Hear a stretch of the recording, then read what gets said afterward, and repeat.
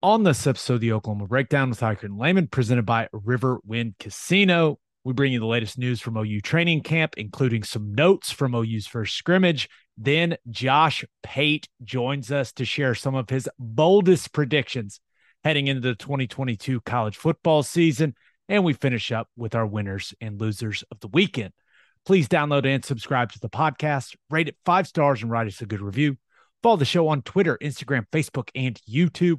Just search Oklahoma Breakdown on any of those, and you'll find us. All right. Our man, Michael Hosty, will kick this thing off. It's time for the Oklahoma Breakdown.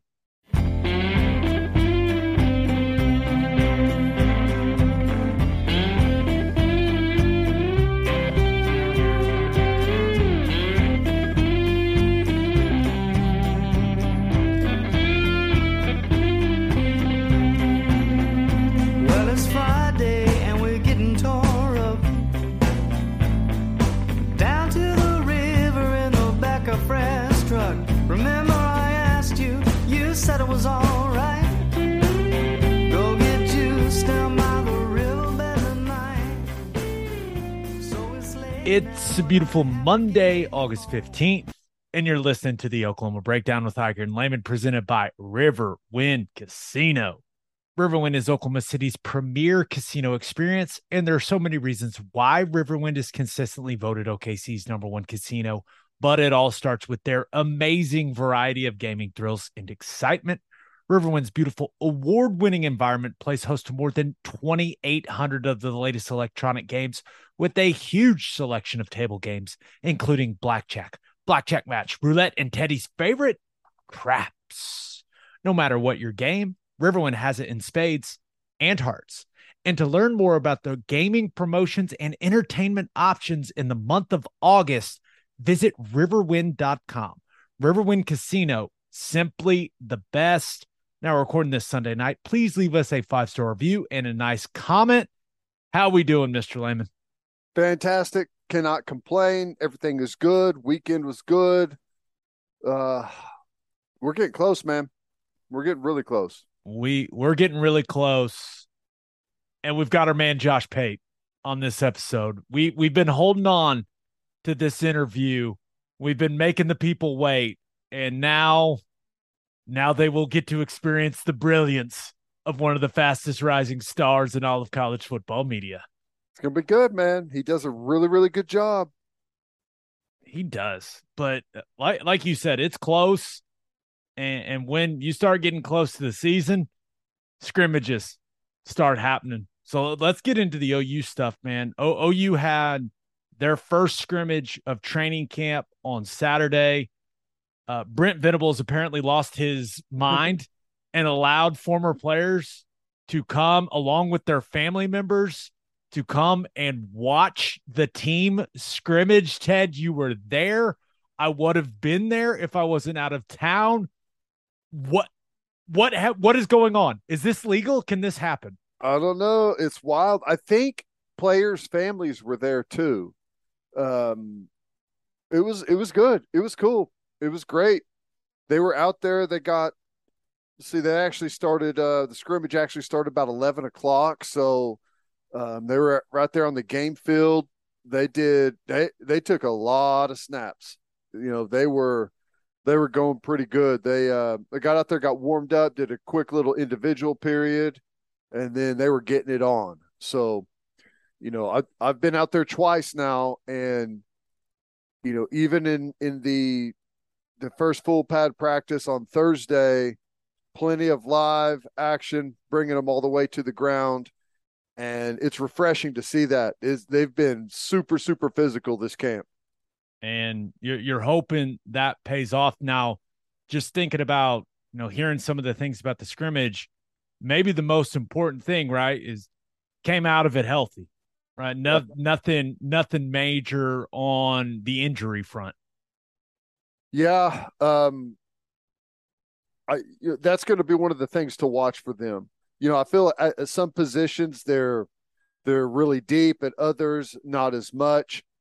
And, you know, it's something that you've got to fight every year, and you never know what happens if someone gets hurt and another guy gets an opportunity. and can grow into that role. But yeah, this is going to be one of those years where, whenever you're learning a new offense and a new defense and a starter goes down, you're not just putting an inexperienced guy in there. You're putting a guy that is inexperienced and he's still just trying to come to terms with the new scheme. So, yeah, they've dodged it for the most part that I know of so far. That's a good thing, knock on wood, because you never know. It's a day-to-day thing in football. Yeah, it's a physical game. Injuries happen, and I'm sure there'll be some guys that get banged up at some point, miss practice here and there. That's just part of it. But so far, so good. So, with what you were able to kind of watch in the scrimmage, what really stood out to you, man? Where do you want to start? Offense, defense, Let's Turk start. dropping bombs. Let's start with defense, because from what I was told, right when the scrimmage started, when it was the move the ball situations, right, where you're actually basically simulating a game and you're not getting into your situational red zone, third and long, that type of stuff. I was told the defense controlled things in that Yeah. portion, kind of the first half of the scrimmage when it was move the ball, that the defense got after the offense. Yeah, I think they did well. Some of the critical things were they stopped the run pretty good on early downs. Um, like they had a couple of big play opportunities, the offense that they couldn't cash in on. Dylan Gabriel threw. I think the defense pressured him, and Mims had a one-on-one, and I'm not sure who was defending him, but it was great coverage. But Dylan Gabriel put a ball like right over the defender's shoulder and into Mims's hands. He had it, but whenever he rolled over with the ball, he lost it. That would have been a big play for him. They had a back. They threw a swing route to a back on a not. It wasn't necessarily a gadget play. It was something that they built off of another concept that they did earlier, and wide open back dropped the ball, and it would have been a really big gain. But as far as like some consistent stuff, the defense looked good. The most critical thing is tackling. It's the tackling is noticeably different. Now, is that going to hold through the season? I can't say, but you don't see offensive players running through tackles. You don't see guys diving at legs, coming up empty-handed. Good physical tackles, group tackling, guys flying to the football. Pretty good all-around team defense. So, just sticking with the defensive stuff, were there any guys that, kind of had some splash plays where you're like, whoa, okay? Um, not really. Whenever you've got a lot of times when you're playing great defense, it can look kind of boring. You know, I think Deshaun White is. I think he's poised to have his best season as a Sooner. They found a spot for him that he's really settled into. Using all of his experience, and you know, I don't know that they thought that this is where he was going to play, bumping him outside the box some, but he's done a really good job there. I like what I've seen from Aguebu. Guebu has stepped his game up quite a bit. He to me looks like the leader of the inside backers. On the back end, the standout to me is Justin Harrington. He's standout. Now you got a good competition going at corner. You got several different guys rolling through at corner that are all having their moments. On the back end, Bowman, Key Lawrence, but Justin Harrington's the guy that just keeps popping off to me. I mean, just a big, tall, athletic freak running around out there, and they've got some really good, cool spots that they've put him in defensively. And the D line, I just think it's overall incredibly consistent. I think they're deep in a sense that they could put any number of guys in there and not have any real fall off. Do they have anyone that's just blowing people away right now? There's a couple of guys like in some like situational type things. Like they've got a couple of young pass rushers that are really good. but that's like in pass rush drills, which is totally different whenever you're out there in the game and teams know how to neutralize you. But when you just look at the D line across the board, Reggie Grimes, Ethan Downs, Stripling, uh, Johnson from Tulane, Ellison, Isaiah Coe, the young kid, 56, the true freshman, probably playing inside. Grayson Holton, maybe I think is his name, something like that. The 2 days I've been there, he's made a bunch of plays. There's just a bunch. Kevin Gilliam is put on a ton of weight. He's playing really well out there. It's just there's just a big group of guys that are giving you good, solid play. Yeah, and one of the names that you didn't just say there, Jalen Redmond, banged up again, right? So Yep. it doesn't sound like it's anything too serious, and he'll be back on the practice field pretty soon. But you sound encouraged about the defense, man. I am. I think there's going to be stretches where this defense looks really good, and I think there could be stretches where maybe they're frustrating because, and it's still early in camp. I don't know when the halfway point is or whatever, but you know, there's it's still a learning curve, and what Venables does on defense is incredibly demanding. It's demanding on everyone out there, and there's a lot of really nuanced alignments, adjustments, like where you need to be whenever the ball's snapped, and they're working their way through that. But I think the biggest thing is tackling. Like that's what I'm most impressed with, is that this group is tackling way better. And it doesn't seem that it shouldn't be that shocking. They tackled more than I've ever seen them in the spring. They're tackling more than I've ever seen them right now in training camp. What does that produce? Better tacklers. And you're so far right now from what I've seen, it's showing up. Yeah, and that is tackling is kind of the whole thing on defense. So if you're a It's great important. tackling, yeah, if you're a great tackling team, you're going to play great defense. Okay, so with what you've been able to see, what's kind of stood out to you offensively? Young wideouts. The Anderson kid, Jaden Gibson, Gavin Freeman. Those three guys are really, really good. Really, really good. Jaden Gibson with that 6'5" and that long reach and incredibly athletic, runs good for a young kid, runs really good, sharp, crisp routes. He's going to be a problem. Same thing with Anderson. He's going to be a problem. And then you just, between those guys and Mims, Drake Stoops, Farouk, they're deep at wide receiver, man. Weiss. Yeah, yeah. Theo Weiss, they're deep at wide receiver. And I know that everyone was talking about we lost a bunch of guys at wide receiver. Well, receiver, at least I guess, I say this now, could be something we're looking back at and laughing, but I just can't imagine wide receiver not being a really strong point for this offense.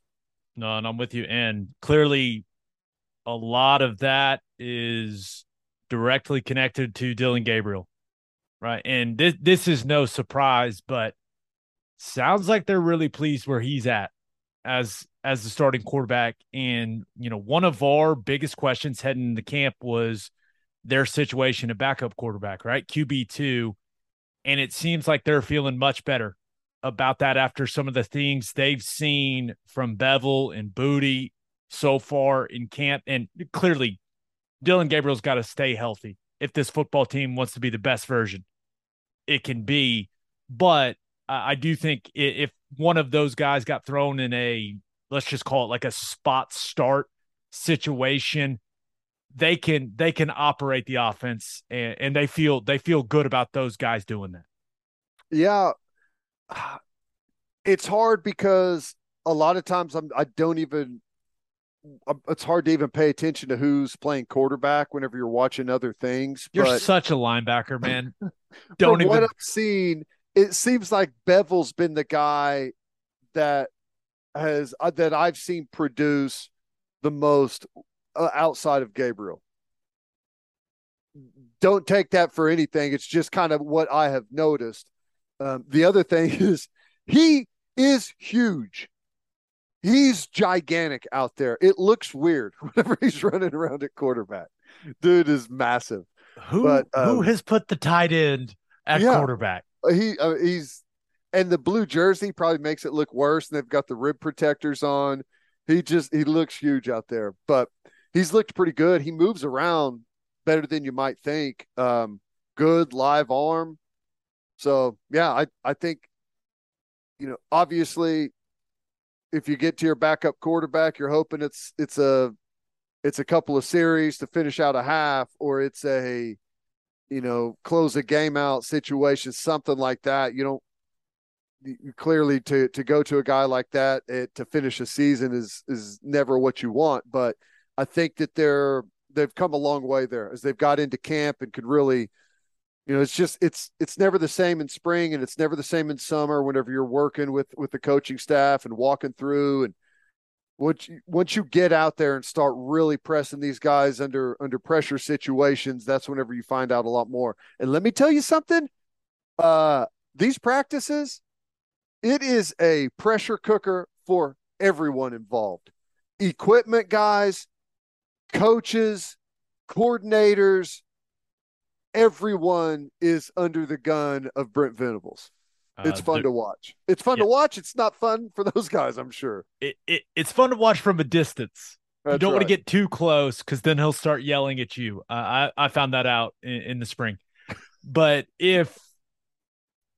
okay, one of the other things, we're all hoping is that this offensive line comes together, right? And while it may have not gone perfectly for him early in the scrimmage against the defense, there are some really positive thoughts coming out of training camp up to this point when it comes to the offensive line. So with what you've been able to see, how are the big boys looking up front?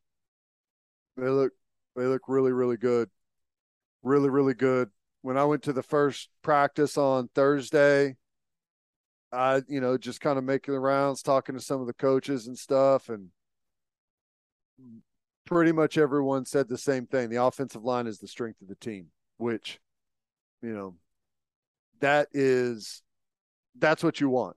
That's what Makes you me want. want to cry. And they're deep.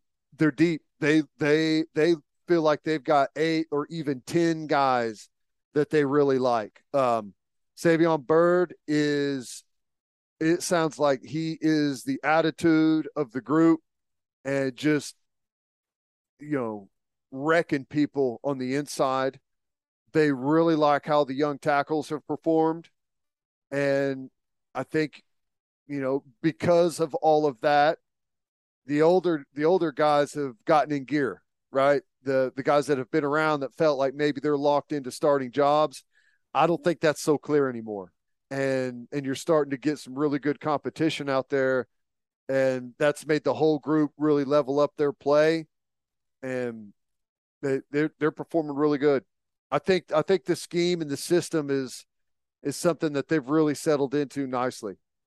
Yeah, and you just from some of the things I've been told, Anton Harrison just playing much better. Now, they're still trying to get him to play with kind of that dog mentality all the time, right? And he's not quite there yet, but they feel like he can get there and he can be a special player. And then, Andrew Rame, I think that center position is pivotal. And he's gained a lot of strength. I think he's way more confident than he was last year. And I think he knows what he's doing. He's improved. Now, is he where they want him to be from a strength standpoint? No, but he's made some serious improvement. And the guy plays his ass off.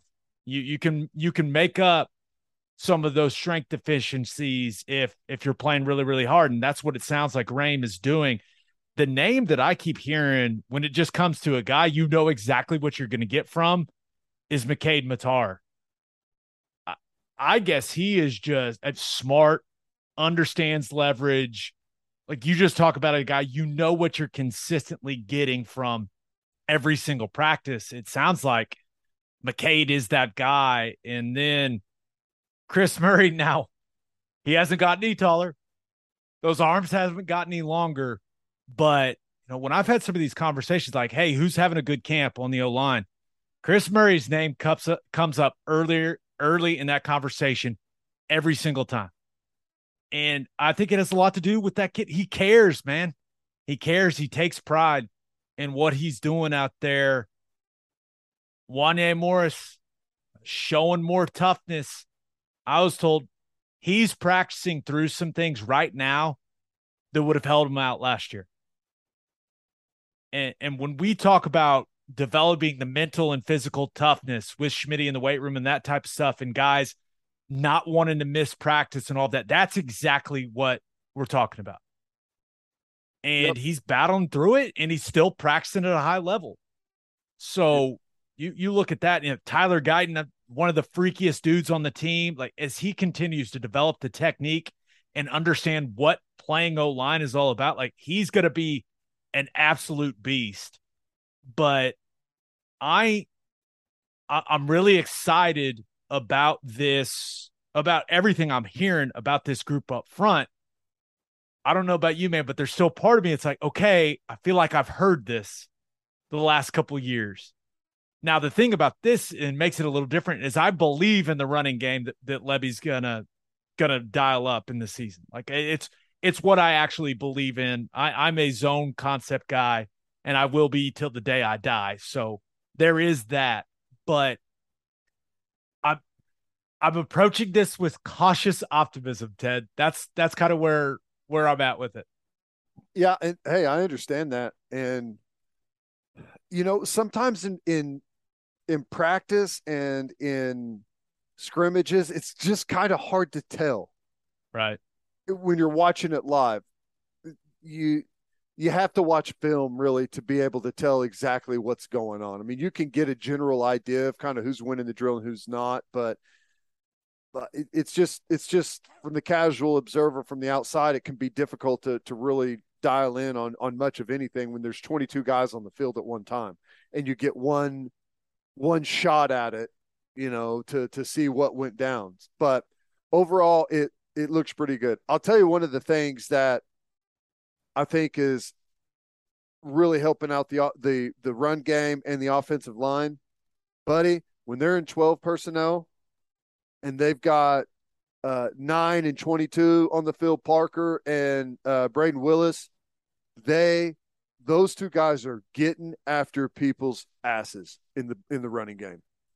That is going to be an awesome weapon for this offense. Those two guys are killers. They understand exactly what their role is, and they right now they are. What you got two fifth-year senior guys at tight end that are just loving blocking and getting after guys on the edge and getting after, backers and nickels downfield on the perimeter on some of like your bubble and tunnel stuff.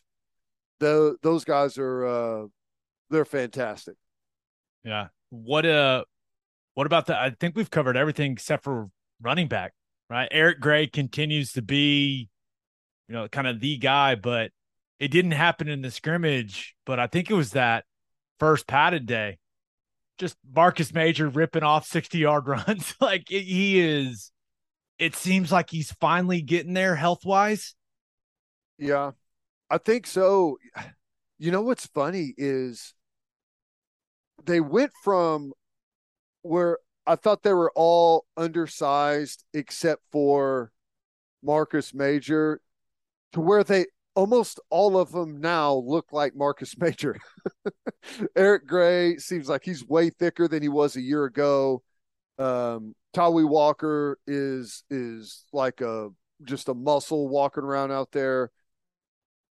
I to myself, and I haven't been there very much, so this don't take this as anything, but I haven't really seen anyone separate themselves to where I'm like, wow, that is the best guy they've got.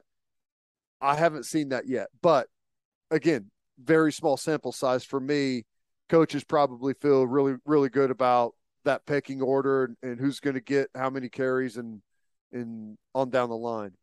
Yeah, and there's Javante Barnes missed a little time, but nothing sounds like nothing too serious. So overall, where this team is at right now in training camp, seems like they've gotten a lot of great work in, and they have stayed as healthy as you can ask for with the type of approach they're taking on the practice field. I will say one thing.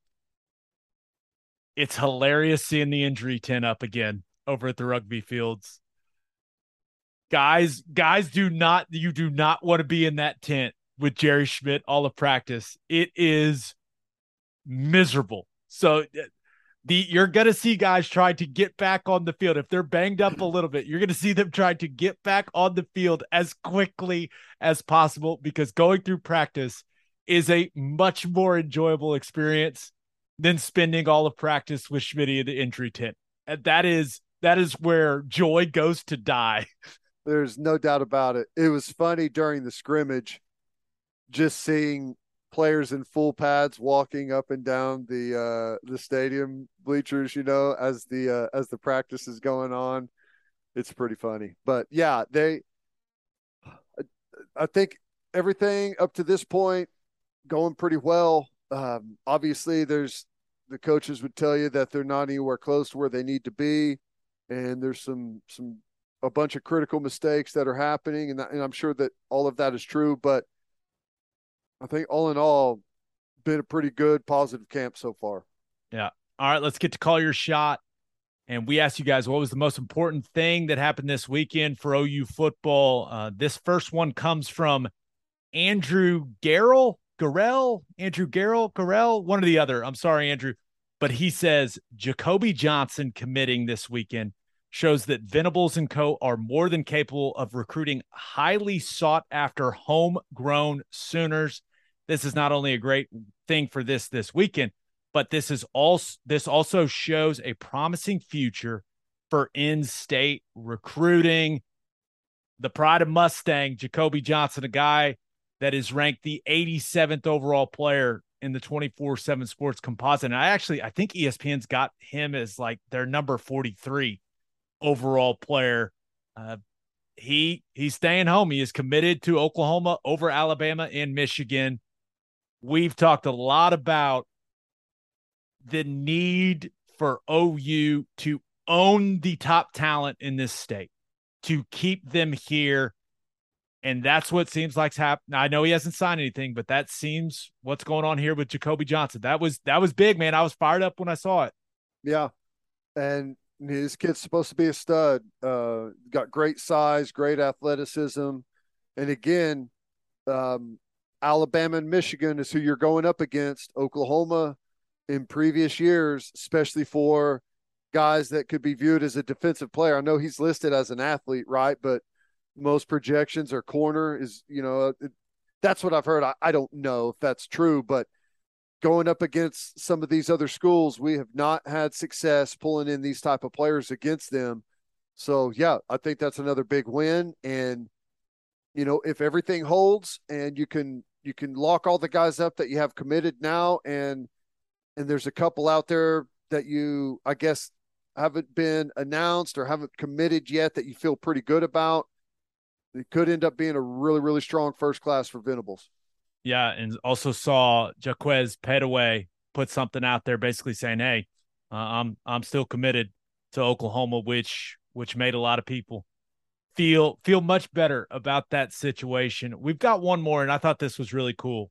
It came from @Bad12Attitude on Twitter, who said Jacoby Johnson committing was great, but the photo session the players did at practice was life-changing for those special needs kids involved. Awesome stuff, and makes me proud to be an alumni. That's what it's all about, man. Stuff with the Special Olympics kids, the special spectators, man. It's one of the cooler things that OU football has done for a long, long time, and it always brings me joy seeing those videos and those pictures when they're able to make it out of practice. So yeah, that brought a big smile to my face, man.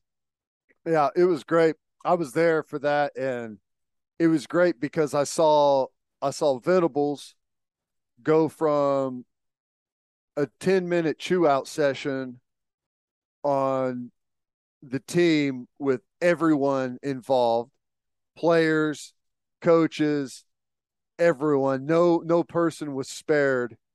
To They broke that huddle instantly.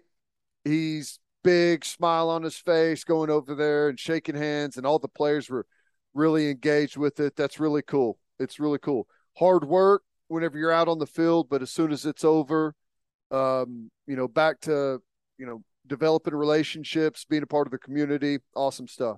Yeah. All right. Birthday shout outs. Welcome to the world, Cole Forrest Stanley. How about that? Happy 9th birthday to, oh my gosh, Jaxie Romines? Yeah, that seems right. Jaxie Romines. Jaxie right? Romines. Okay. Rominas Romines. It's got to be Romines. either one of those. Yeah.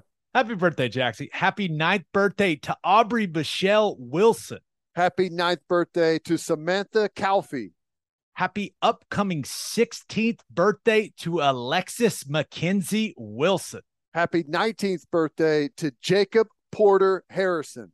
Happy 24th birthday to Matthew Jennings. Happy 29th birthday to Josh James. Happy 29th birthday to Joshua Schmidt. Happy 30th birthday to Kate Brandon. Happy 32nd birthday to Kaylee Bittner. I think I added an Yep. Kaylee Bittner. I'm sorry, Kaylee. Happy birthday. Happy 58th birthday to Bobby Dooley.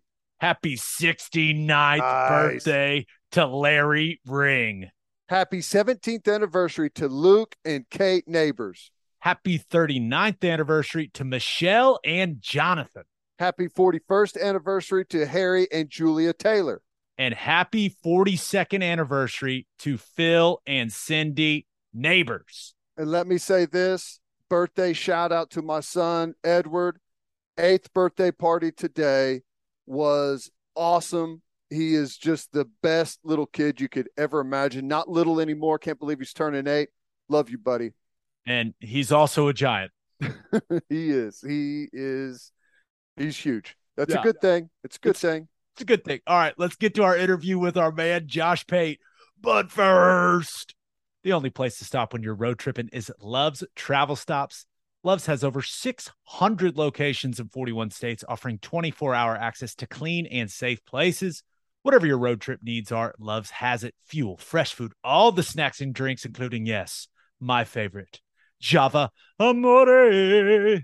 That coffee is fantastic. Love's also has you covered if you forget your phone charger or headphones. They've expanded their mobile to go zone so you can grab any of that stuff there. Make sure you download the Love's Connect app for exclusive offers from today's most popular brands. The Love's Connect app also includes a route planner and store locator. When you see that red neon heart on the highway, stop in and say hi at Love's Travel Stops. For a full list of what Love's has to offer, visit loves.com. Opolis Clothing is the exclusive home for all of our Oklahoma Breakdown merchandise. If you want to live your life in buttery soft comfort, go to opolisclothing.com. That's OPOLIS clothing.com. Use promo code TED, TED, for 10% off your entire order.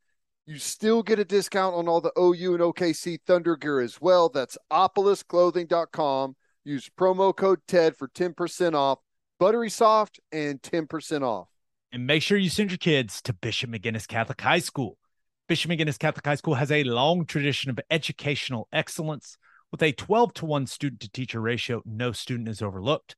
Bishop McGinnis's college prep curriculum offers 22 AP courses. There are numerous clubs and organizations for students to join. And as a proud member of the OSSAA, there are 14 sports offered. If you want to provide the best possible educational and spiritual development for your children, contact Bishop McGinnis Catholic High School or visit bmchs.org. Remember, financial aid is available. All right, here he is. Here's Josh Pate.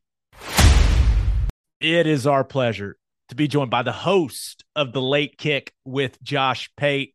He is the fastest rising star in all of college football media. 24/7 Sports is his home. Josh Pate is in the house. What's going on, man? Listen to that. Do you hear that? I messed up. I kind of Wow. messed up. Like just it could have been better, but I feel pretty good about it. But what's going on, man? You are a busy man now. We're busy. Yeah. So I had to do a talk yesterday, Eichard, about this.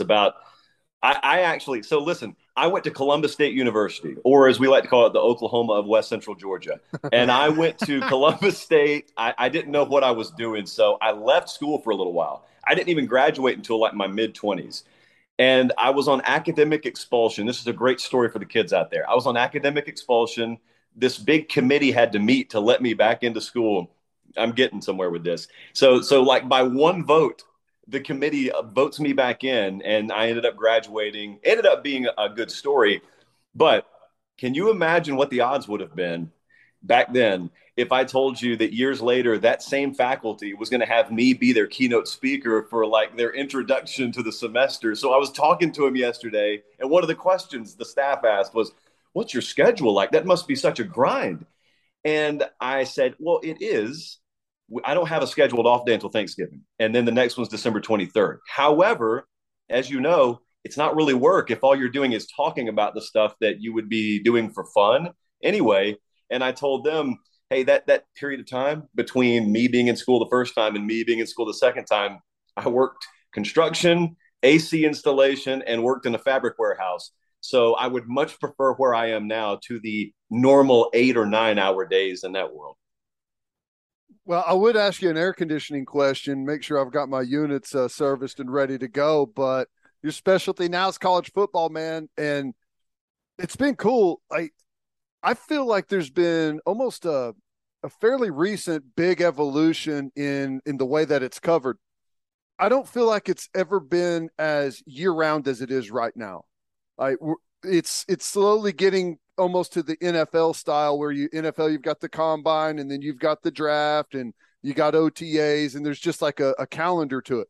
And college football doesn't necessarily have that, but it's really turned into a fantastic year. Like you can focus year round on specifically college football, and it didn't feel like you could do that as much in the past. I always thought you could do it. I thought you needed to be a little more creative. Now, it's no mystery that as the calendar has evolved and as we've had things like the portal and NIL pop up and this year conference realignment last couple of years actually, yeah, that helps. But uh, back in 2014, a local news station down in Columbus, Georgia, pitched me the idea of doing my own college football show. And it was weird because they asked me, hey, do you want to do this weeknights for us? But then they said, okay, you need to sell us on being able to do it year round. It was their idea, but they wanted me to sell them on it. And I told them how recruiting actually works, how spring ball actually works, how the college football calendar could be leveraged. But Teddy, what you're talking about there and what happened about 6 or 7 years ago is anybody like me, for example, who did not have the classical media upbringing. I didn't have a degree from Northwestern or Syracuse. I didn't play the game like some of you guys did, for example, or coach the game. And so I didn't have that natural in. I didn't have a family member that owned the media company. We were largely excluded from ever getting our voice heard or ever having it amplified because you needed overhead and you needed distribution. And overhead meant a big fancy studio somewhere, and distribution meant, well, a syndication deal so that you could get your voice out to the masses. That wasn't happening until platforms like Facebook and platforms like YouTube decided, you know what we can do with our infrastructure? We can stream video. And then podcasting kind of blew up too. And all of a sudden, it was like a multi Berlin Wall effect where everybody all of a sudden had access to what only a few used to have access to. But what it's done, it's happening in preview magazine culture too. What it's done is you've gotten some challengers from some independent voices. A lot of them aren't qualified. Some of them are qualified. And it gives the audience more freedom of choice. And I think it's good. I think it's been good for our industry as a whole. I think some coaches, when it comes to the year round nature of college football, would argue that part hasn't been good for our well being and sanity and whatnot. And I think that'll be addressed in time. But it's a really interesting confluence of events. You got far more voices at the table, you got more to talk about. And hey, at least in our world, it's been a really good thing.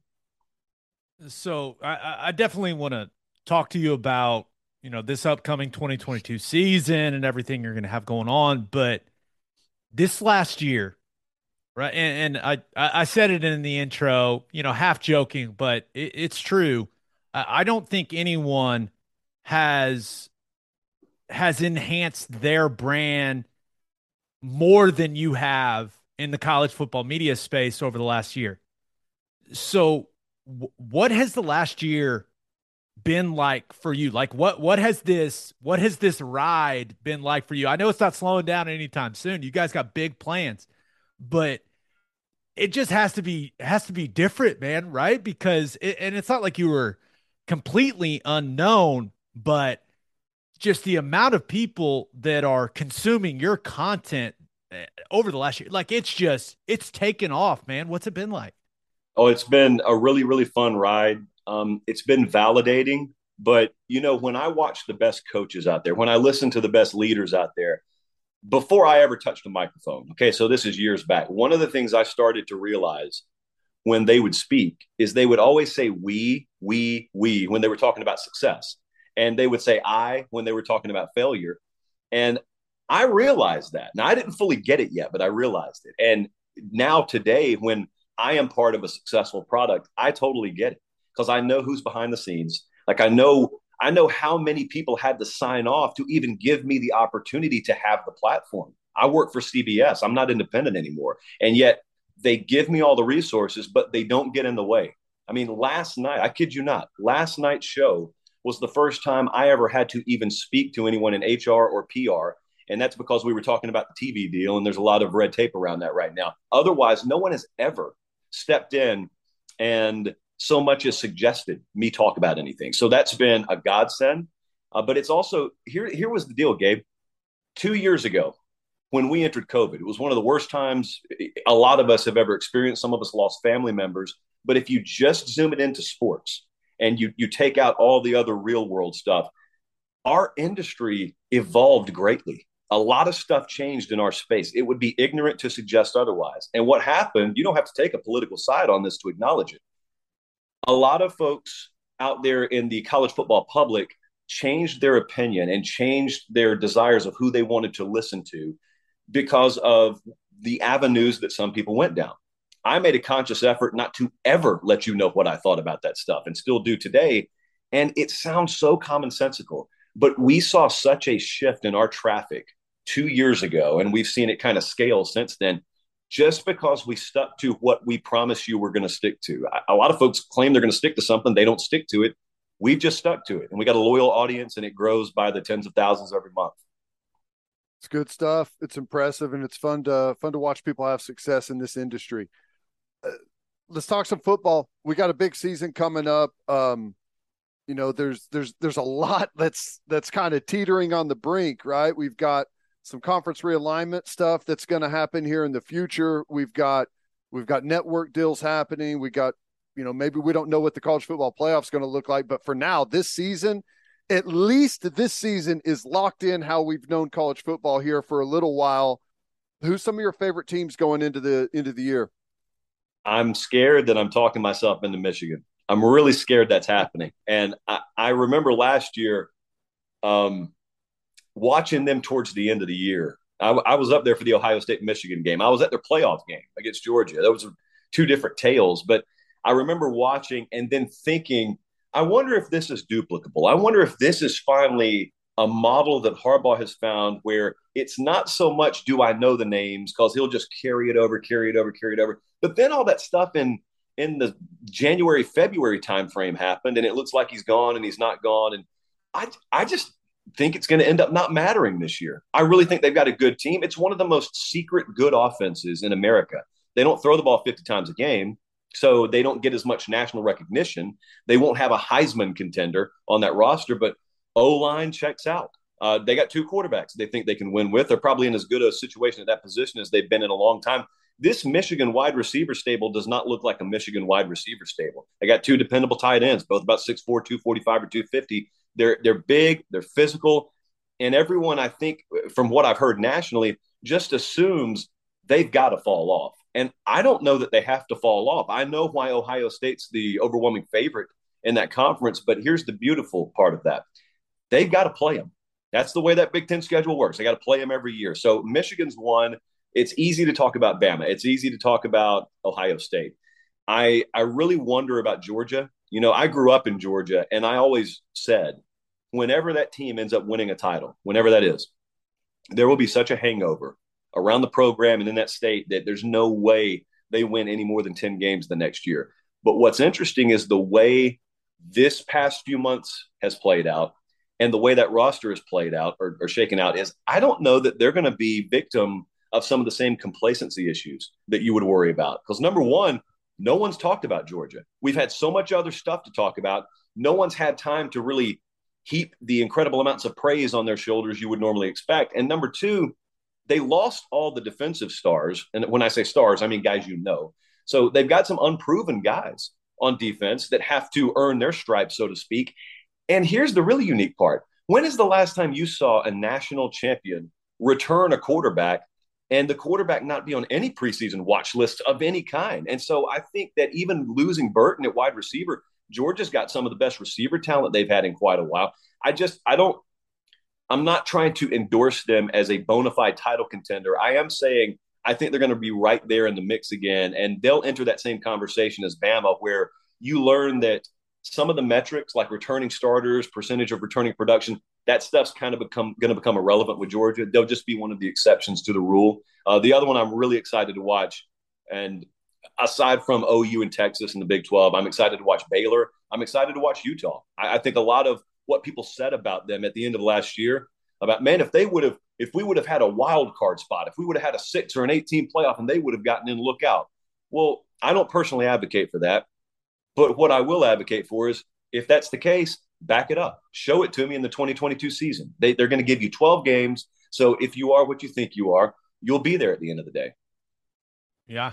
And so I think heading in the year, a lot of people just view it as a 3-horse race between Bama, Ohio State, and Georgia. So are you saying that out of all the other teams across the country that you think could factor into that national championship picture? Is it Michigan? Is it Clemson, Notre Dame? When you look at, the preseason polls, like who do you think the teams most likely to challenge those three realistically for a national title are? Yeah, I do think it's Michigan. It's because I love the Bear Bryant quote. We got a different bunch of excuses when you lose, but the same stuff wins that has always won. I mean, owning the lines of scrimmage, it always will win. There's no way to reinvent this game where that doesn't matter. Also, I think at the quarterback position, people look at them and say, you're good enough to win 10 games in the Big Ten. You're not good enough to do anything beyond that. Well, first off, that's nothing to shake a stick at, as Meemaw would say. Winning the Big Ten is a pretty big deal. They did it last year in dominant fashion, as it turns out, at the end of the year. And then they ran up against the eventual national champ. And what we saw there is they couldn't do anything against a generational defensive front. We only saw Alabama able to move the ball at all against Georgia. That was in the SEC title game, and that was with a really, really strong vertical passing game. So I look at Michigan, and I think they still got the stuff that got them to where they were last year. I know that's not how football works, but they've got the pieces. They've got that DNA. They've gotten deeper and better at wide receiver. Ronnie Bell, for example, is a guy that they lost last year that they'll get back this year. They've got 2 guys, like I said, to choose from. They've also got some really good running back depth and talent. So I look at them and I think to myself, there's nothing really standing in their way of getting right back on the doorstep. If they get in the door, they may have a little bit more than a puncher's chance this time around. So I don't know, because you gotta sell me. I'll put it this way. You got to sell me on anyone else that has the firepower, but also has the line of scrimmage talent necessary to win. You guys have watched it as well as I have. Okay, we've seen Oklahoma do it before. We've seen them get in that setting under Lincoln Riley and have the firepower. They got fireworks, but the steak, like the meat and potatoes, maybe not necessarily be there to compete at that level. And I almost think I'd rather have the meat and potatoes, and let's see how many fireworks I can add on to it. Because when I get into a playoff situation, it's not a guarantee that I'm going to win if I do have that fortified offensive line, defensive line combo. It's a guarantee I won't win if I don't have it, though. Yeah. Good stuff. I want to give you 3 teams. I think they are massively overrated this year. From the talking heads during talking season. These are three teams that are really getting pumped up there. Make a case for them, or totally shoot them down. Whatever you want. Texas A&M, Texas, USC. Texas is the easiest to shoot down because what held them back last year, I don't know, has been fortified. I don't know that it's been rectified. They were a mess on the offensive line last year. Well, we fast forward to this year. They could not even get through spring because they didn't have enough healthy bodies on the offensive line to conduct spring practices. They didn't have a spring game because, in part, they couldn't even construct a two deep on the offensive line. I'm reading practice reports, getting some intel out of Austin.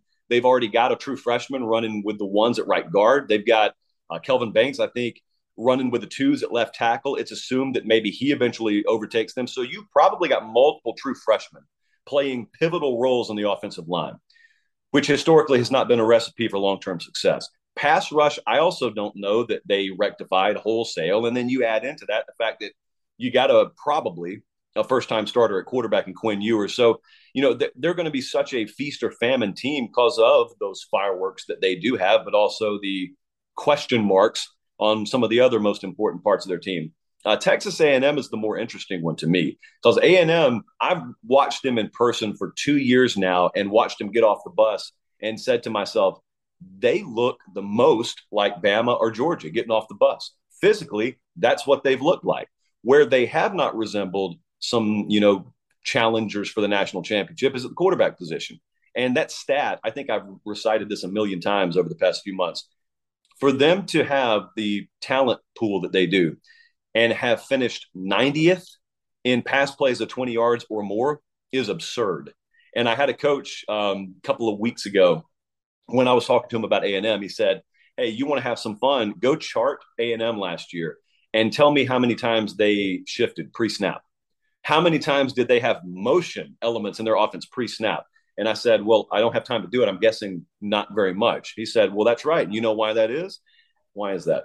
That's because Jimbo Fisher thinks he doesn't need it. It's not that he doesn't think his players can process the intricacies of the pre-snap motion. It's he thinks that if his offense is executed exactly right, then they don't need that stuff. And technically he's right. But the problem is he's not putting 11 robots on the field. Like, they're humans. And sometimes humans don't do exactly what they're supposed to do. They don't square off that in route exactly at 11 yards. And so it just, watching them, it's felt like they have to execute everything so perfectly. It seems like a first down is such a chore to get in that offense. And I wonder, you're making it we've had them a couple of, easy on the defense. Like, there's right. Even if you do just one motion is changes everything for a defense. And if you're not going to use a bunch of motion, normally you're playing with a lot of tempo, right? And that is where you're making up for the lack of confusion that you're not causing a defense by using shifts and motions. You're making up by playing fast. Texas A&M does not do that. Right. And so you don't do the one thing you think you would do, but you still do that other thing. And I had him on the show a couple of times over the past 4 months. So I asked him, like, specifically, have you been good enough? Do you watch what you guys have done and been good enough? He says, no, of course not. And then you ask him, okay, well, what are you going to change? And it's always that, well, it's coach speak, basically. He doesn't really give you a solid answer.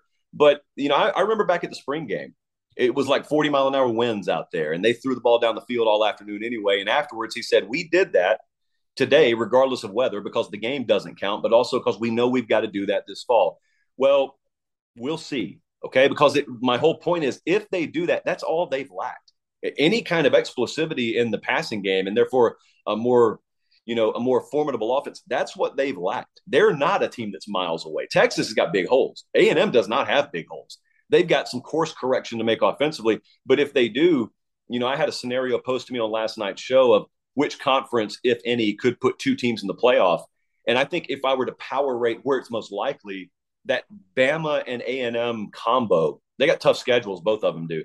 But that's the one where you could afford to lose and still have all the makeup ground in the world because the other one's going to be highly ranked, blah, blah, blah. Who was the third one after A&M? USC. USC, yeah. I don't think we need to talk too much about this. I mean, I know Caleb Williams gets a lot of attention, and they brought in a lot of portal talent. When you listen to Lincoln Riley talk and you listen to how careful he is and you know how conservative he is when he's talking about expectations for them this year. It's all tied into what he knows he doesn't have along the lines of scrimmage. He gets that. I mean, coaches know when they don't have it, and they don't. They're going to win some games out there, and they're probably going to hang some really crooked numbers a couple of times this year that will get the casual crowd drunk on. Well, when that team's right, how many times have we heard this sentence? That's the team you don't want to play in November. Well, the reason you're having to say it that way is because they already lost 3 games, because they aren't consistent enough. This is not Major League Baseball. You don't get right in mid-August and have 40 more games to play. I mean, it's football. They give you 12 of them. And I don't think they'll be consistent enough this year. If there were another team other than Utah to come out of that conference, ironically, I think it would be Oregon. Not that I'm endorsing them, but I think that would probably, or maybe a sneaky, ultra sneaky UCLA. I do not think it would be USC.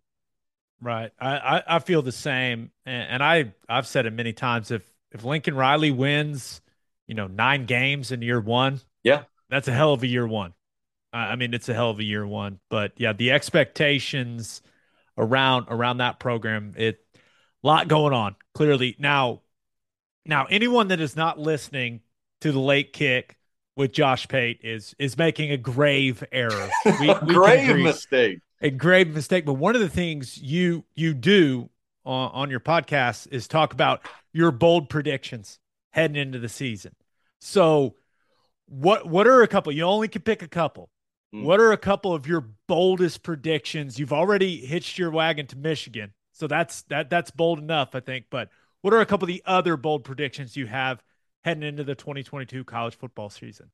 Well, I made this prediction, and I didn't think it was bold, but got told that it's bold, and that is Notre Dame finishing in the top 4 in recruiting. They have the number 1 class right now.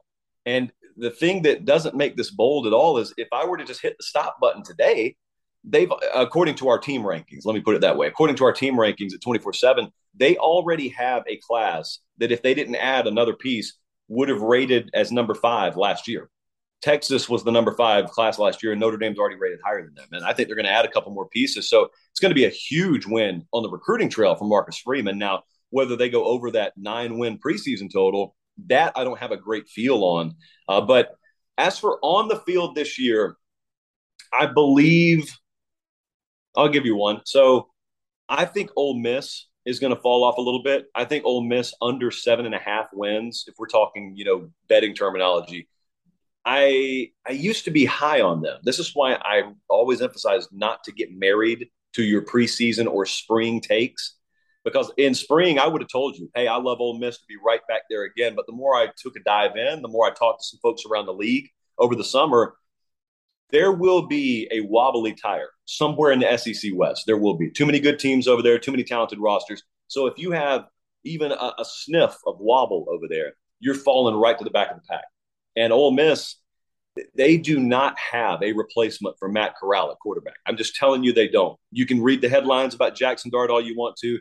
You can hear them say, Luke Altmaier's a serviceable backup. He was a serviceable backup. We're not looking for serviceable. We're looking for a guy who can really do it at a high level. And if they don't have the quarterback that can pull the trigger at a really high level, I personally am not a believer that this recipe of let's go get 14 or 15 pieces out of the transfer portal, shake them up, throw them on the field, call it a football team, it may work out. And God bless them if it does. I don't think that is a recipe to just hang around in that 9 or 10 win range again this year. So I'm a little bit lower on Ole Miss. And how bold is it? You guys got to tell me this. How bold is it to think that Baylor's going to win the Big 12? Is that pretty bold? No. No, I think with what they've got back along the line of scrimmage, right? The offensive line and defensive line are intact.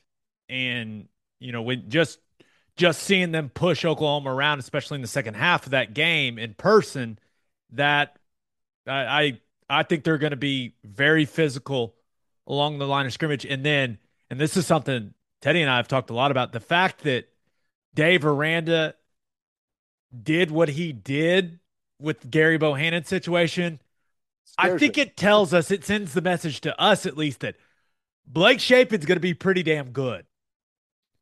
Yeah. So they got playmakers to replace on both sides of the ball, but you feel good about them at the line of scrimmage and at the quarterback position.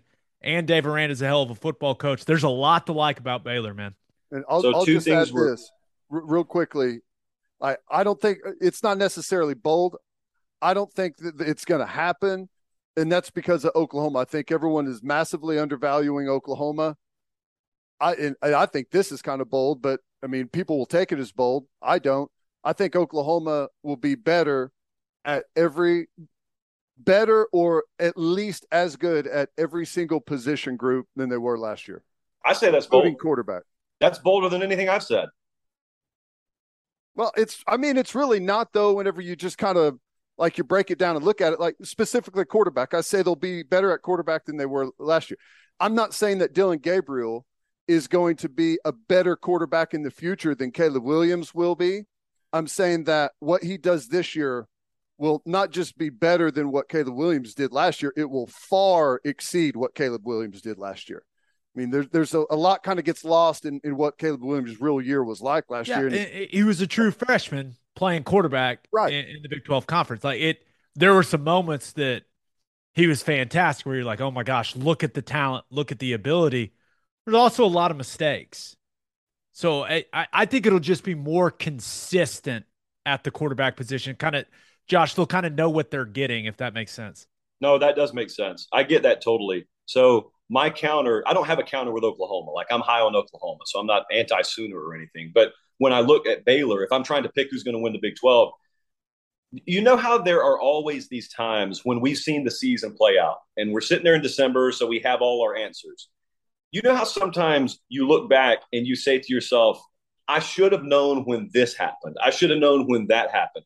What you just talked about, Eichert, that whole deal with the quarterback situation in the spring, that feels like such a telltale sign that I don't want to be the guy in December saying, I should have known when Dave Aranda could have chosen to keep his quarterback that he rode all the way to the Big 12 championship last year. And he chose to not only make the switch, but do it early enough where he showed his quarterback the ability to hit the exit door. I should have known he had himself a sneaky good squad. I should have known when they returned all those pieces on the defensive line that was their hallmark last year, including that plug in the middle. I should have known. And I don't want to be saying that about myself. Also, what else was magical about that day last year where they beat Oklahoma? Two things. First, that's the day I met you in person, Eichert, and I thank God every day. Yeah, baby. That's the first time I saw those biceps in person. Let's go. I'm turning my video off. And the second thing that happened that day was after the game, right before Aranda's presser. This is why the quarterback thing's so significant with me. We were with Aranda, and he's crying, and he's talking about his quarterback, and it just illustrates to me when you fast forward a few months how difficult that decision must have been, but also how much it personifies that whole team over player mindset that you have to have as a coach. That had to be some restless nights in the Dave Aranda household of knowing that kid did what he did for us, and yet I'm still about to tell him you're second best, and we got to make a decision here. But they did it, and I think it's going to pay dividends for him this fall. I think that at the very least, I think everyone can admit that that's a team that's in every game. And at that point, you got like 5 teams in the Big 12. That thing could go either way. So if I have if I don't have an Alabama out in the Big 12, for example, I like my chances with a team with the kind of dynamic that Baylor has. Yeah. And the one thing about Baylor, and I tell people this all the time, I believe in the systems, right? Jeff Grimes and what he does offensively, it's my favorite system in all of college football. But I'm a wide zone guy. Inside out, both sides of the ball. I'm a wide zone guy, and then clearly the creativity that Dave Aranda and Roberts bring to the defensive side of things. We're like, I believe in what they do offensively and defensively, and I believe in the culture of the program. So that also factors into me. I think Baylor's going to play for the Big 12 title.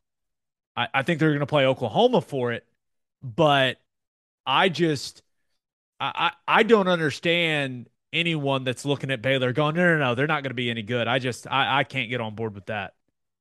Yeah. It's people who worship stats. It's people who see that, 126th in returning production. And right. I have thought for a long time, returning starters is one of the more overrated stats we have in our game. Now, if you want to talk about returning production, I'll give that a little bit more credence. But At what point do you get your hands dirty and get in the weeds a little bit and understand not all models are the same, not all systems are the same, not all philosophies are the same. And you just mentioned offense and defense with Aranda. They made holistic changes year one to year two under him, and they made like game management, tactical type changes in philosophy. And he's talked about it since then. But there were some times in his first year there, dude, they I don't know how many times they punted in opponent territory. And all of a sudden, he said, "What we're doing is not good enough, dude. We actually want to win." He learned that he could go for it on 4th and short, Josh. Yeah, it is allowed. It is allowed. I'll tell you what I think is really interesting about Baylor. Like I think it's great. You're talking about a lot of people are stat driven. You were at the Oklahoma Baylor game. All right, what was the final? 27-14? I believe so. 27 Beat down in the fourth. Well, if you see the highlights of that game, or you look at the box score of that game, other than they ran the ball like 45 times for like 285 on us, but if you're there witnessing, you know that was an absolute ass kicking. Like Baylor they are tough as hell. They are physical as hell. And that stuff doesn't show up in the stat sheet. And I think there's a couple of teams in the Big 12 that play that way now. So, like, just whenever you look at the conference, do you have any other teams that you feel like are maybe flying under the radar a little bit and may have a shot if a couple of things happen for them, or to some other teams that could maybe be there in the end and who knows, try and win a Big 12? Yeah. So the reason I don't want to say Kansas State is because everyone else in the entire country and some people internationally at this point are on Kansas State. So they've gotten enough love. Guilty. It's not that I'm against them. I'm just saying, think man. We started that. And is this now where it I'm originated? off the board.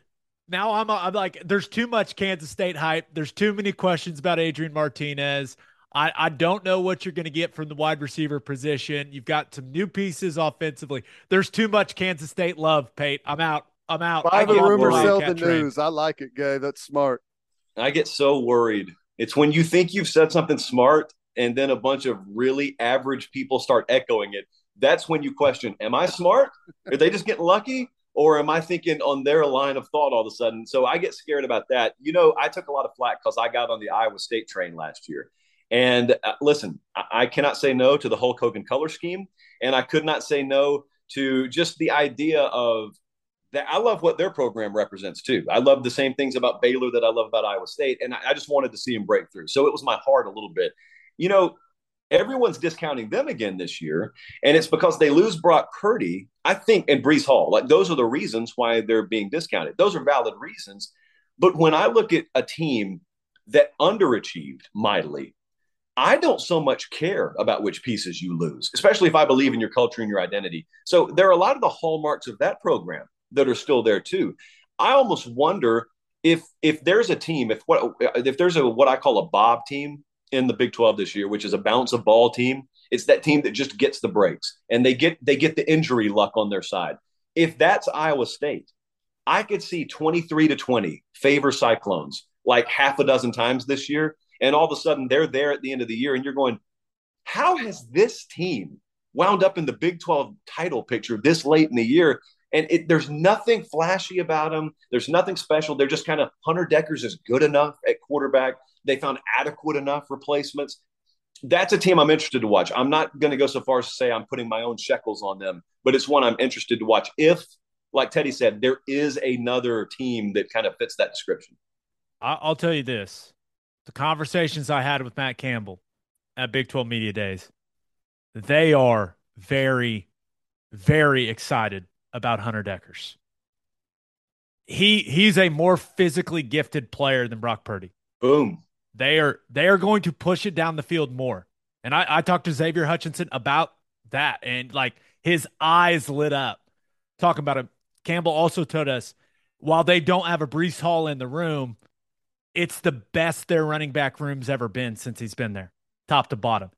And you got to remember, last year along that offensive line, their two tackles went down early. They were playing five guards along that offensive line. And at times, the guys the guards that were having to play tackle, they struggled, which is not a shock. But Will McDonald back on that defensive front? I know they lose Rose and Eisworth, but Haycock's system, like I believe in that system. I think Iowa State's going to be a lot better than people think they're going to be. Okay, you sold me. You sold me on my pick. I appreciate that. That's what I came here. I'm here to help you, man. I'm here to back you up. That's what I'm people here to helping do. people. Yeah. I'm interested in just kind of your overall thoughts on OU Venables, like the way that the whole situation broke down, what you expect for year one, why you're high on them, why maybe some of the reasons that are holding you back from even being higher, just kind of some overall thoughts. Yeah. So I have a weird way of thinking about this. And it's because I don't do it as much as I used to, but I used to be so gambling centric in the way that I thought in preseason. In the regular season, it's just football every week. But if you're trying to project, I've never thought there's a ton of skill in us going win, loss, because we don't know how health and depth is going to work out. We don't know any of that. Weather, we don't know anything. So what I chose to do for a long time is I used to say, okay, well, let me just try and simulate the season 100 times. What's the most likely outcome? And unfortunately, when you're doing that, you have to factor in the possibility of injury.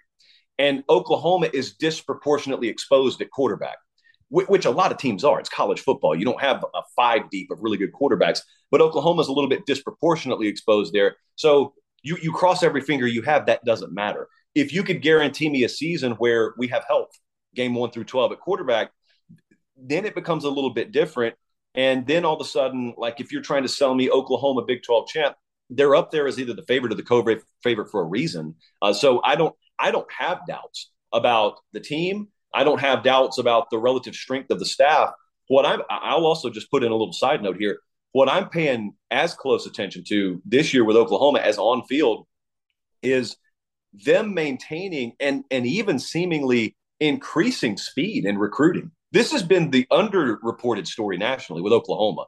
They came in there as a new staff, and they signed a class about as highly rated as anything that Lincoln had. Now, an outsider could look at that and say, yeah, but you just held together what he had already done. We'll see what you do on your own. Okay, that's this cycle. Now they're out there on the open sea. They're on their own, and they're rolling in recruiting. And that's, to me, what would have been reasonable to doubt. You're bringing in a lifer as a defensive coordinator into the Big 12. I'm sure defensive guys are going to want to play for him. Can he attract offensive talent? Can he attract quarterback, offensive perimeter skill? Dude, look at their class. Ink is not dry on paper yet or anything, but if those guys are sticking with Oklahoma and I get a 9 or a 10-win season on the field this year, you push it all in. You go all in on Oklahoma from this point moving forward. So I don't have doubts about them. Vulnerable to injury in some places, but if that pans out, if we don't have a bunch of red Sharpies on the depth chart in November, they're as good as anyone out there. Yeah, I think they feel better than they did in the spring about their backup quarterback situation, but I've said Sell it me before. on backup quarterback, because I don't know a lot about that. You're gonna love this. There's really 2 options now. There's a freshman, but they're trying to bring him along, kind of slowly, highly recruited kid named Nick Evers. But one kid's name is Davis Bevel. Yeah. The other, General Booty. I know General. I think as 2 guys on the radio call for OU games, you can imagine which one we are hoping ends up winning the backup quarterback job. Can you imagine in the NIL era? Well, how many endorsements? How many endorsements do you have to say no to for General Booty in the NIL era? He also is. I mean, I got no problem saying that. He's a really good looking kid too. Oh yeah. So very marketable. He's a stud. He's a stud player though. He's athletic. He's a kid that really flew under the radar. He played at, I think, 4 different high schools. But he's got the pedigree, comes from a really athletic family that, what was his uncle played in the NFL, went to junior college, and it was through the COVID kind of recruiting period. So whenever he was moving high schools, coaches couldn't go out and see him at different places. So he's stud. They really like him. So let me ask this question. Not week 1, but if there were a time this season where a guy is called upon, is he the guy at Oklahoma? And is that an offense that do they feel like they can still win football games with their 2 option at quarterback? I and there's a lot of training camp left, right? I think they feel a lot better about it, but I still am of the belief Dylan Gabriel goes down, this team's in trouble. I, I, I, that's the way I still feel. Now, maybe one of these guys really separates themselves, and we talked about the biggest questions on here, Josh. We talked about the biggest questions heading into training camp for OU, and QB2 was one of the biggest questions. I still think that's a big question. I think that Dylan Gabriel might be the single most important person to his team in all of college football, and clearly staying healthy is the key. So, yeah, Ted, you may feel differently. I think they feel better about the backup quarterback situation, but it would not be a good situation if Dylan Gabriel goes down, which clearly anyone that loses their starter, not what you want. Well, here's the thing about backup quarterback. If a one game scenario, I mean, it would depend on who the game is and when like how much time was there for preparation? Is it like the day before? But like whenever you just look at the overall thing, I agree that Dylan Gabriel is super important to this team. But when I'm talking about that, I'm talking about like winning the Big 12 and making a college football playoff. This team is going to be built totally different than what we've seen in the past. And they will be less reliant on quarterback than they ever were under Lincoln Riley. The running game with Jeff Lebby's system is going to be excellent. This is not a put everything on the quarterback. You've got tools. You've got your running game, which is excellent. You've got tempo, which is excellent. And you're going to have a defense that is vastly superior than what you've thrown out on the field in recent years. So whenever you look at those things, that insulates the quarterback position a little bit. But, just like anyone else, if your quarterback goes down, you're in serious trouble. There's very few teams out there that can maintain that level of play, but they've become a far more diverse football team than in the past, where it was all quarterback driven. We go where Baker takes us. We go where Kyler takes us. And that's always going to be true to a certain extent, but they're definitely going to be a much more well-rounded team.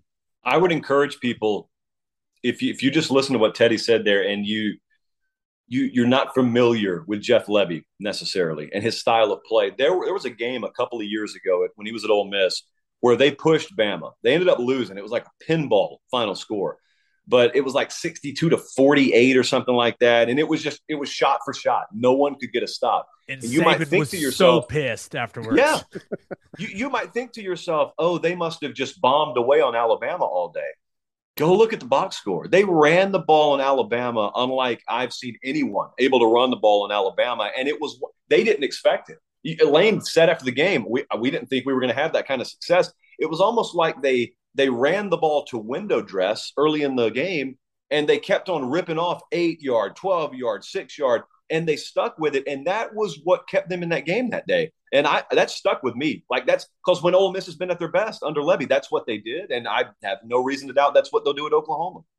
Yeah, it's kind of a mid-zone based attack. They got a lot of variations, so it's going to be interesting to see what OU's O-line, like the level that they play at. I got all the faith in the world in Bill Bedenbaugh, but we'll see. Okay, hey, Josh, before we let you get out of here, one of your things, and it's funny because we had Neil Brown on last week, and he talked about the need for a commissioner that oversees all of college football. He said to us, what revenue generator doesn't have someone in charge? And one of your things that you're always talking about on the late kick is what you would do if you were the college football commissioner. So what would be your first items of business? You get the call tomorrow. What would be your first couple items of business if you were named CFB commissioner? I would want to overhaul the college football calendar. We had the personnel and recruiting symposium in Nashville last week, and all the DPPs and all the recruiting coordinators came in town. it was a closed session, but I was allowed to be a part of it. There were some really good ideas thrown around in there. And I've just, yeah, that's what I'm saying. Yeah, that's what I'm saying. And so with the calendar, I would absolutely put windows in for transfer portal. I would do something that the NFL does. See, I'm against the professionalization of college football. I love this sport to death. I do not want it to emulate the NFL. That doesn't mean there aren't certain things that the NFL does better than you that you couldn't adopt. And one of the things they do, Teddy, we were talking about it 20, 30 minutes ago, understanding how to construct a calendar is pivotal. We're in the entertainment business. Make no mistake about it. This is the entertainment business. And if college football would take what they already have and just reshuffle it around, they'd get so much more juice out of the squeeze. For example, the concept of scheduling games 7 and 8 years out is ludicrous, always has been, always will be. So here's what I would love to do. I would love to, before spring starts, I would love to have a huge, or maybe right after spring ends. You can pick whenever you want to do it. Probably pre-spring, so you could work on it in spring. I would love to have a staple, like a tent mark event or a tent pole event, and we release schedules for that year, or at least conference schedules at that time. It gets a lot of juice and a lot of interaction in the spring. But then also at the conclusion of spring, I want you to have the ability, not mandating it, I want you to have the ability to schedule an actual game, probably with an FCS opponent that you can pay to come in there. And I want you to be able to have a real, or at least a simulated to real game at the end of spring, which gives me another event for television inventory purposes. I would love to then have my second transfer portal window post spring. I would absolutely love to put some parameters and an extended dead period at some point in July. I'm in favor of an early signing day before the season starts and then eliminating the December signing period. So you just either got that one in July, late July, let's call it, or you're going to wait until February. I am wholeheartedly a proponent, the more I listened to it, talked about last week, of an offer database where there is no such thing anymore as a committable and a non-committable offer. If I'm offering Gabe Eichert, then it's going in a database. And if I tell you you're offered, I have to be able to take your not only commitment, but your signature. And that kind of does away with signing day, but it solidifies what an offer is. And it probably greatly cuts down on the foolishness that currently exists where teams put out 300 and 400 offers knowing they can only take 25. Speaking of 25, I'd love to eliminate that number. And I would love to just make you stick to 85 scholarship players. And if you lose 31, you can sign 31. If you lose 18, you can sign 18. We have to very much guard against the outright cutting of players in that model. So we'd have to have some conference alignment on that. But you asked for one idea, that's like half a dozen ideas. Before, real quickly, how many playoff teams? If I had my way, two. Yeah. Realistically, I understand where we're going. So I guess if I have to expand, I'd go to 6. That's not realistic. So if they do expand, I hope it stops at 8. But I'm not in favor of auto bids at all. That's my thing. I don't like auto bids. If I take 8 Big Ten teams, so be it. I don't like auto bids at all. But I never get into too deep an argument about it because I just don't care about the playoff enough to argue about it. I love the regular season. And then anything that comes afterwards just comes afterwards. But like those 12 Saturdays, I guess that's my playoff. That's what I love the most. Okay. Last one. We've kept you for way too long. I apologize for nothing. But the Any Given Saturday tour this year, what stops or what ones do you have written in stone already? Or is it seriously like, hey, the week before you make that decision? Or do you kind of have a general idea of where you might be each week? Okay, so it's very important to note for trademarking purposes, every given Saturday tour. I'm so sorry. I don't want lawsuits falling on anyone's head around here. Trust me, I looked into it. So I don't know where we're going to be week 1, although I'm close to deciding that. But we could have Cincy, Arkansas. We could have Utah, Florida. Could have Notre Dame, Ohio State. The week 2 game, I'm pretty sure we have locked in Bama at Texas. After that, I have no idea, and I normally don't even decide it until we fly back in town and Sunday morning, the dust is settled, and we look across the landscape. And I'll tell you what those SIDs really love. They really love hearing from a bunch of folks at CBS on a Tuesday saying, hey, we need 3 or 4 field passes. We're bringing a crew. Make it happen. Thanks, guys. That's what they really love more than anything. Brutal. I will say, week 3, I wouldn't mind seeing you. Yes, yes, I wouldn't yes, mind yes. seeing you in Lincoln, Nebraska, man. I'm just Look, saying. you got to call whoever you got on the line in Lincoln. You got to say, I don't know if you guys have been to Ireland before. I'm going to need you to win that game, though. Got to make that thing matter. I Got to can't be beat going up there if Northwestern, they've already right? lost. That's a good point. Both teams need to be undefeated going into that game, We which got Penn State at Auburn in that same week, and both those teams may be undefeated still. And as we all know, you got to catch those teams this year while you can, while they still got a goose egg in the loss column, because I don't think that's going to last. So I want to go to Lincoln. I've never been to Lincoln, but my balls are in their court, as I like to say. Pate, you're the man. I'm so happy to continue to be able to watch your success. I mean, you put the work in, and I think everyone that works in this space has a great amount of respect for the way that you go about your business. So thanks for joining us. Thanks for taking the time, man. No, I appreciate both of you having me on. It's a really good product. I sneak a listen in a couple of times a month at the very least. And so this is one I'll go to. I'll say that. I don't go to many of them. I don't have time to listen to a whole lot, but this is one I will go to. And I don't say that about I don't say that about very many products in our space, but I really, really appreciate you guys having me on. That means a lot, man. Thanks. I really like that guy. He's a stud. He's a stud doing really good things, man, on the rocket ship up. He's doing really good things. And I like the way he goes about his business. And he's nice and he's fun and he works hard. I don't know. I really like that guy. Yeah, there's no gimmick there, right? It's kind of what you see is what you get. Very well done. And I'll be honest, I just respect a man that can get his biceps to be that big. I can't do it. I try my best. I can't do it, but he can, and I respect it. Well, there you go. Hey, you know what? That's just part of his repertoire right now is the biceps. There you go. All right, let's finish up with our winners and losers of the weekend. But first, it's time to get back out on the golf course, people. And there's nothing better to drink on the course than the number one seltzer in golf, Clubby Seltzers. Clubby Seltzers is an Oklahoma company that is already winning national awards because their product is delicious. It tastes exactly like a club special, but it's a seltzer. They're not just for the golf course either. They're perfect to drink by the pool, after mowing the lawn, whatever. If you haven't tried Clubby Seltzers yet, go grab some. You won't regret it. The variety pack is out. To find a place near you that has Clubbies, visit clubbyseltzers.com. And attention business owners, you need Insurica in your life. Insurica is one of the country's largest insurance brokers with 30 offices throughout Oklahoma, Texas, and the Southwest.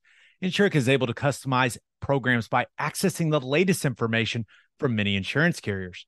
They compare and contrast coverage, offerings, and pricing in order to design a cost-effective, comprehensive program to meet your business's specific needs.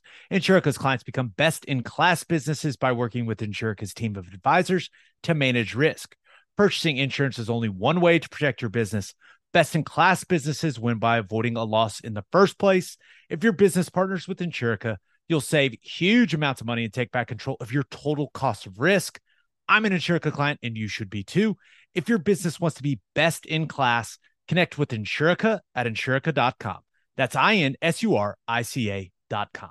Are you looking to buy or sell a house in the OKC metro area? Use the Ronaldo Cloud Group. Stacia Ronaldo and Maddie Cloud are with Sage Sotheby's International Realty.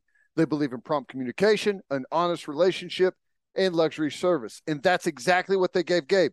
They sold a house for Gabe. They found a house for Gabe's brother. They also found a house for Lane Johnson. We can't recommend them enough. You can reach them by calling or texting Stacia at 918-671-6450, or you can contact them on Instagram at @soldbystacia and @soldbymaddie_. As always, Ted, kick us off. Who do you have as your winner of the weekend? I thought it was a nice little Sunday late afternoon playoff in the PGA St. Jude Championship. Zalatoris over Seb Straka. Somehow earlier in the round, that ball dancing on the rocks and not going in the water for Zalatoris is the luckiest thing. That would never happen for me. But awesome to watch. I love playoff golf. I think it's really cool whenever you get into playoff. Every shot is watch those guys grind over every one of them. It's cool. How about Zalatoris' celebration? What'd you think of it? Right? I it was one of those. What did he say? He was like, "What are they going to say now?" I loved it because everyone always is on him, especially about the putting, right? And Right. for him to drain that in that moment, like I loved that celebration. Now, full disclosure, it doesn't quite hit the same when it's a golfer for whatever reason. And let's just be real. Salatoris is incredible. He would destroy both of us on a golf course. He's not a very intimidating guy though. Like, let's be real. But I loved the fire he had after he won. Like that, I was fired up watching him be so fired up. It's great. It's awesome. It seemed like yesterday he looked like a 15-year-old kid out there. Still doesn't look all that old, but you're right. It reminds you of was it Pete Weber, the bowler's like, who do you think you are? I am. That's exactly, yes. It had some serious Pete Weber energy. It's like, hey, hang on a second. Nobody. It's not the world against Pete Weber or the world against Zalatoris. But hey, you got to find your motivation out there. It was a nice little playoff. That was a cool event and had a nice finish to it. Yeah, no doubt about it. All right, who do you have as your loser of the weekend? I had to go with Texas, losing a couple of guys out there. Lost the wide receiver Nair and one of their starting offensive linemen that's got a couple of years experience. Already really light with experience on the offensive line, and to drop another guy off of that group, it's going to be tough for Texas. I hate to see this, and I know there's people that's like, oh, Texas, injuries, whatever. Where's the next excuse? I always want to see teams at their full strength, right? That's what you want in this sport, is to see what everyone has to offer, your best against our best. So I was a little frustrated to see that. Yeah, and it's if you're an OU fan and you're kind of taking I don't know, it's like basking in that, don't do that. Like you don't want these kids to get hurt. That's not what you want. And especially, they had the Ajay Hall issue over the late last week and through the weekend as well. Him suspended, and you just hope that young man gets on the right track, right? He had the issues at Bama, now he's got the issues at Texas, but yeah. And not only was it Nair and Junior Ungala, who I think is their best offensive lineman. I went back and looked at my notes because when I saw that it was him, I was like, damn, he was the guy that I liked the most off their offensive line last year, because I felt like I knew what I was going to get from him, and I knew I was going to get physicality, right, and strength. And is he left guard? Yeah, he bounced around. He can play all three of the interior, but yeah, he's a guard. Yeah, and he's one of those guys that I did think was kind of a tone setter for them, and probably, if I had to guess, is the leader in that room, because Majors, the center's not very old. You've got Jones left tackle. Like they think they're going to end up starting, right? I mean, yeah, they got some really young guys. So this was a guy that I thought was their most experienced and best lineman, and that's a big loss. And then I guess Roshan Johnson got banged up too, who I think is a really, really good RB2 for them, and really brings a ton of leadership to that team. So, yeah, man, a rough weekend for the Texas Longhorns. Damn. It also, and I don't know like what you can take from it, but it sounds like all the rumors coming out of like the Texas message boards and everything is that Hudson Card's the better player so far, which isn't shocking because the other kid has zero experience. So, and zero experience in the offense. Right. So yeah, that it's not that big of a shock to hear that, especially early on in camp, but noteworthy nonetheless. Yeah. Rough weekend for Steve Sarkisian. So that'll certainly be something we're monitoring, looking, moving forward. All right. Let's get to my winner and loser. But first, First Fidelity Bank is a full-service financial institution based in Oklahoma with a tailored solution for all your personal and business needs. Checking accounts, saving accounts, home loans, and much more. They do it all, whether it's online banking from your computer or mobile banking from your phone. Everything is stress-free with FFB. Making mobile deposits, paying bills online, and moving money to different accounts could not be easier. First Fidelity Bank provides free ATMs worldwide, making banking convenient wherever you are. They also give back to the community. FFB donates a total of more than $500,000 to local charities and educational foundations. Make your life easier and go bank with First Fidelity Bank. Visit ffb.com for more information. And if you're a whiskey or bourbon drinker, stop what you're doing. Head to your favorite liquor store and buy some Balcones products. You got to grab some of Balcones Lineage Single Malt Whiskey. It was just voted one of the top 20 whiskeys in the world by Whiskey Advocate, and you'll be shocked by how affordable it is. You got to snag some of Balcones Baby Blue Corn Whiskey. It's made from blue corn. That's the fancy corn. And that is why it has won more than 25 awards. Last but certainly not least, you got to buy some of Balcones Pot Still Bourbon. Its big flavors make it the perfect bourbon to drink year round. Remember, in 2012, Balcones Single Malt won the Best in Class competition, beating brands like Johnny Walker and Macallan. This stuff is the real deal, people. If you love great whiskey and bourbon at a great price, then Balcones products are the only way to go. The whiskey may be made in Texas, but the owners, they're from Oklahoma. To find a liquor store that has it, visit balconesdistilling.com. All right, for my winner of the weekend, thought about going with sports gamblers. Ted, do you see what Greg Sankey said about March Madness? I did. It's fascinating. Hadn't he said previously that he was like wanted to get rid of like the automatic bids or something? Oh, I think he basically wants more teams from the Power Five making it. Right. So his comments have been interpreted basically him saying, hey, let's expand the field and let's make more TV money. And if there are more games, there are more games to gamble on for sports gamblers. Right. And people tend to love gambling on March Madness. So that was something that caught a lot of people's attention over the weekend. Yeah. I'm for it. Expand it. I've got no problem with that. I think one of the things that they should do, though, my only beef with the March Madness is I think it lasts too long, and you have this huge groundswell of people watching the first weekend, and then it all like steadily fades after that. I think they should pack it into like a more confined time to keep all the fans engaged in it. But that's just me. So you and Greg Sankey differ.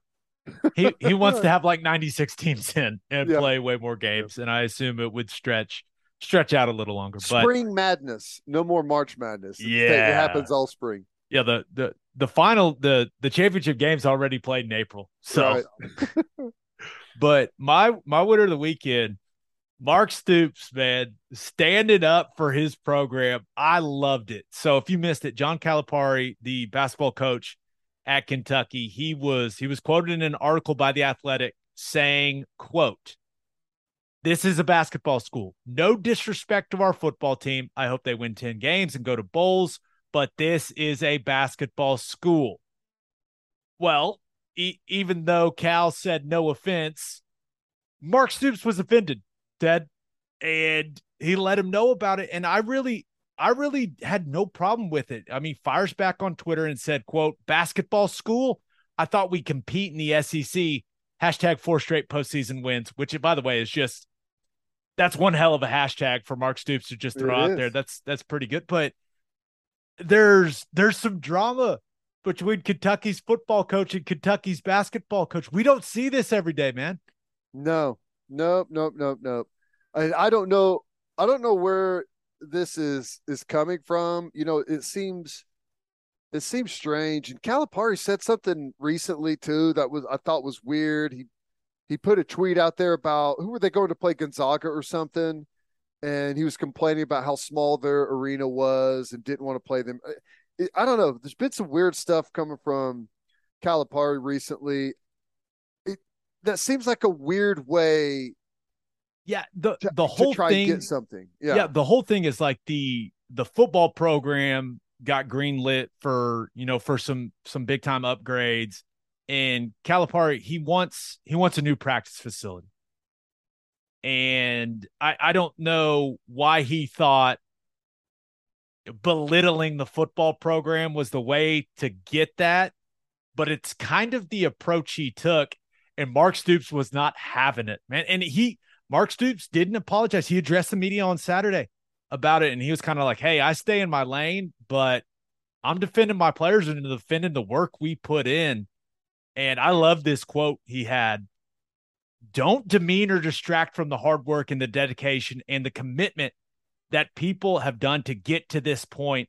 I don't need to apologize for that, and I won't. That's right. Yep, that's right. And, you know, college basketball is great and all. And Kentucky's had a really nice run of it. They've done some really good things, but the football program puts food on the table, whether you want to believe that or not, even at Kentucky. I was trying to think of, okay, what are legitimate like basketball schools? And there are a couple that are still in the Big East, like where they don't have FBS football, right? Like Villanova. Right. But when you talk about the Power Five, every school is a football school, even Kansas. Like, or maybe you'd have to take a closer look at Kansas's financials. Well, maybe that's not true, but they get that $40 million Big 12 payout because of football. That's where that comes from. Yeah, and it's the same with Kentucky. It's a piece of the pie, but those big, massive contracts, that's coming from football. Yeah, so I thought that was pretty hilarious, and Cal put out a tweet that basically said, "Hey, my bad. I've supported Mark and the football team through good and bad. I will continue to support them and cheer them on, but we know how he really feels. We don't. That's damage control. We know how he really feels." Yep. And whenever you have to put that tweet out there, that's just, that stings, right? I bet Mark Stoops is more dedicated than ever because people love football in Kentucky, and couple 10-win seasons, they're going to be good this year too. If Calipari doesn't get it together, they may be looking like they may be a football school. That's right. So we'll see. All right, for my loser of the weekend, I thought about going with Fernando Tatis Jr. Suspended 80 games for testing positive for clostebol. I don't know if I'm saying that right, but it said he took a medication for ringworm that resulted him in testing positive for that banned substance. Not even going to appeal it. His Padre teammates were pretty critical of him. It was just seems like a disaster of a situation. Yeah, there's some interesting quotes coming out of that. I guess the idea around there is he needs to grow up and needs to really quickly. Yeah, and they're giving him what 300 and was it like $60 million or something? He's a hell of a player. You cannot doubt that. He is a hell of a player, and he's entertaining to watch, man. He's a lot of fun to watch play baseball. So that's got to be super frustrating for them because he was just about to work back in, right? This was going to be his first time bouncing back. So yeah, brutal. I thought we were going to get to see him and Juan Soto and all that. And nope, 80 games. Whew. It's a lot. That's for ringworm medication. Really? Come on. I mean, I'm not gonna believe that, but I mean, it is what it is. Well, whatever it is, it's costing him a ton of money. I don't know what his yearly payout works out to, but losing half of it is going to be brutal. Should have just let the ringworm ride. Use some Dial soap, you'll be okay. Yeah. All right, but my loser of the weekend, Zach Wilson and the New York Jets.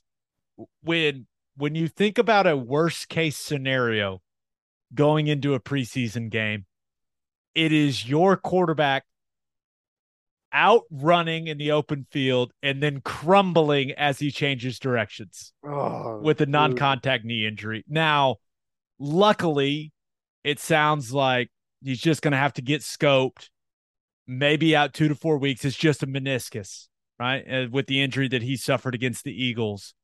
But it we all thought ACL when it happened.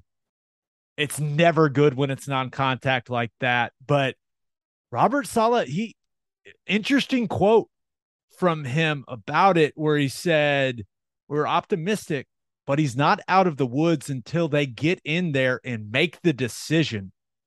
So I'm not sure if they didn't get a great read on the MRI, and if the surgeons open that knee up and take a look and they realize maybe there is a little more damage than just that meniscus, all of a sudden, I mean, Zach Wilson, I'm not saying he's going to miss the season or anything, but and this could be even more serious than they think. Like the early reaction was, oh, thank goodness he didn't tear his ACL. But then I saw that quote from Saleh and I was like, that doesn't sound good.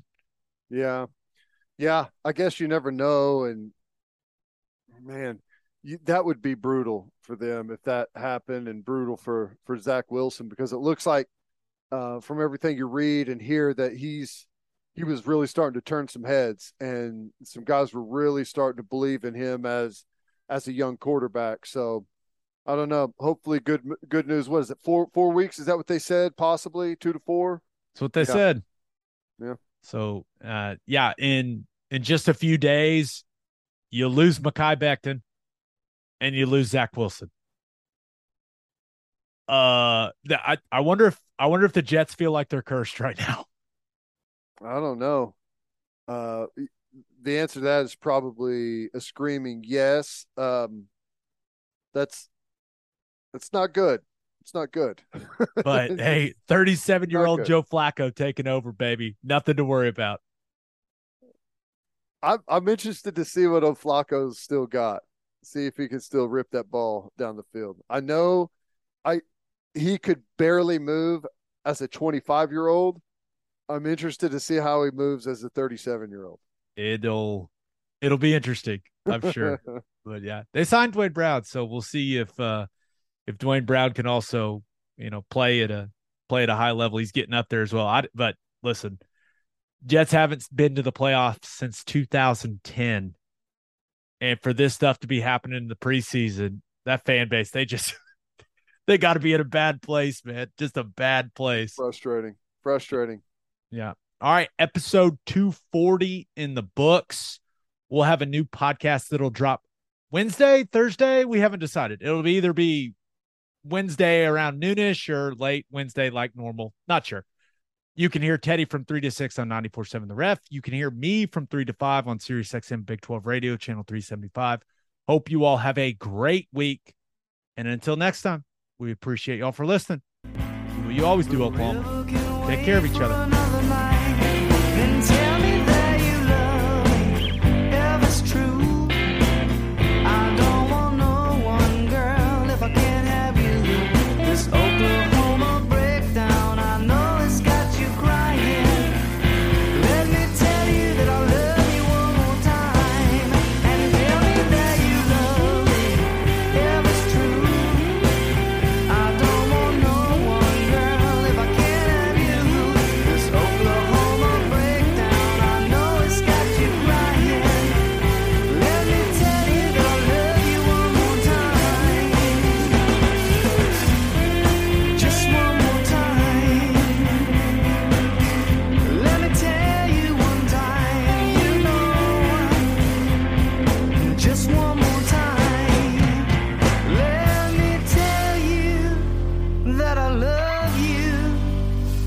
Just one more time.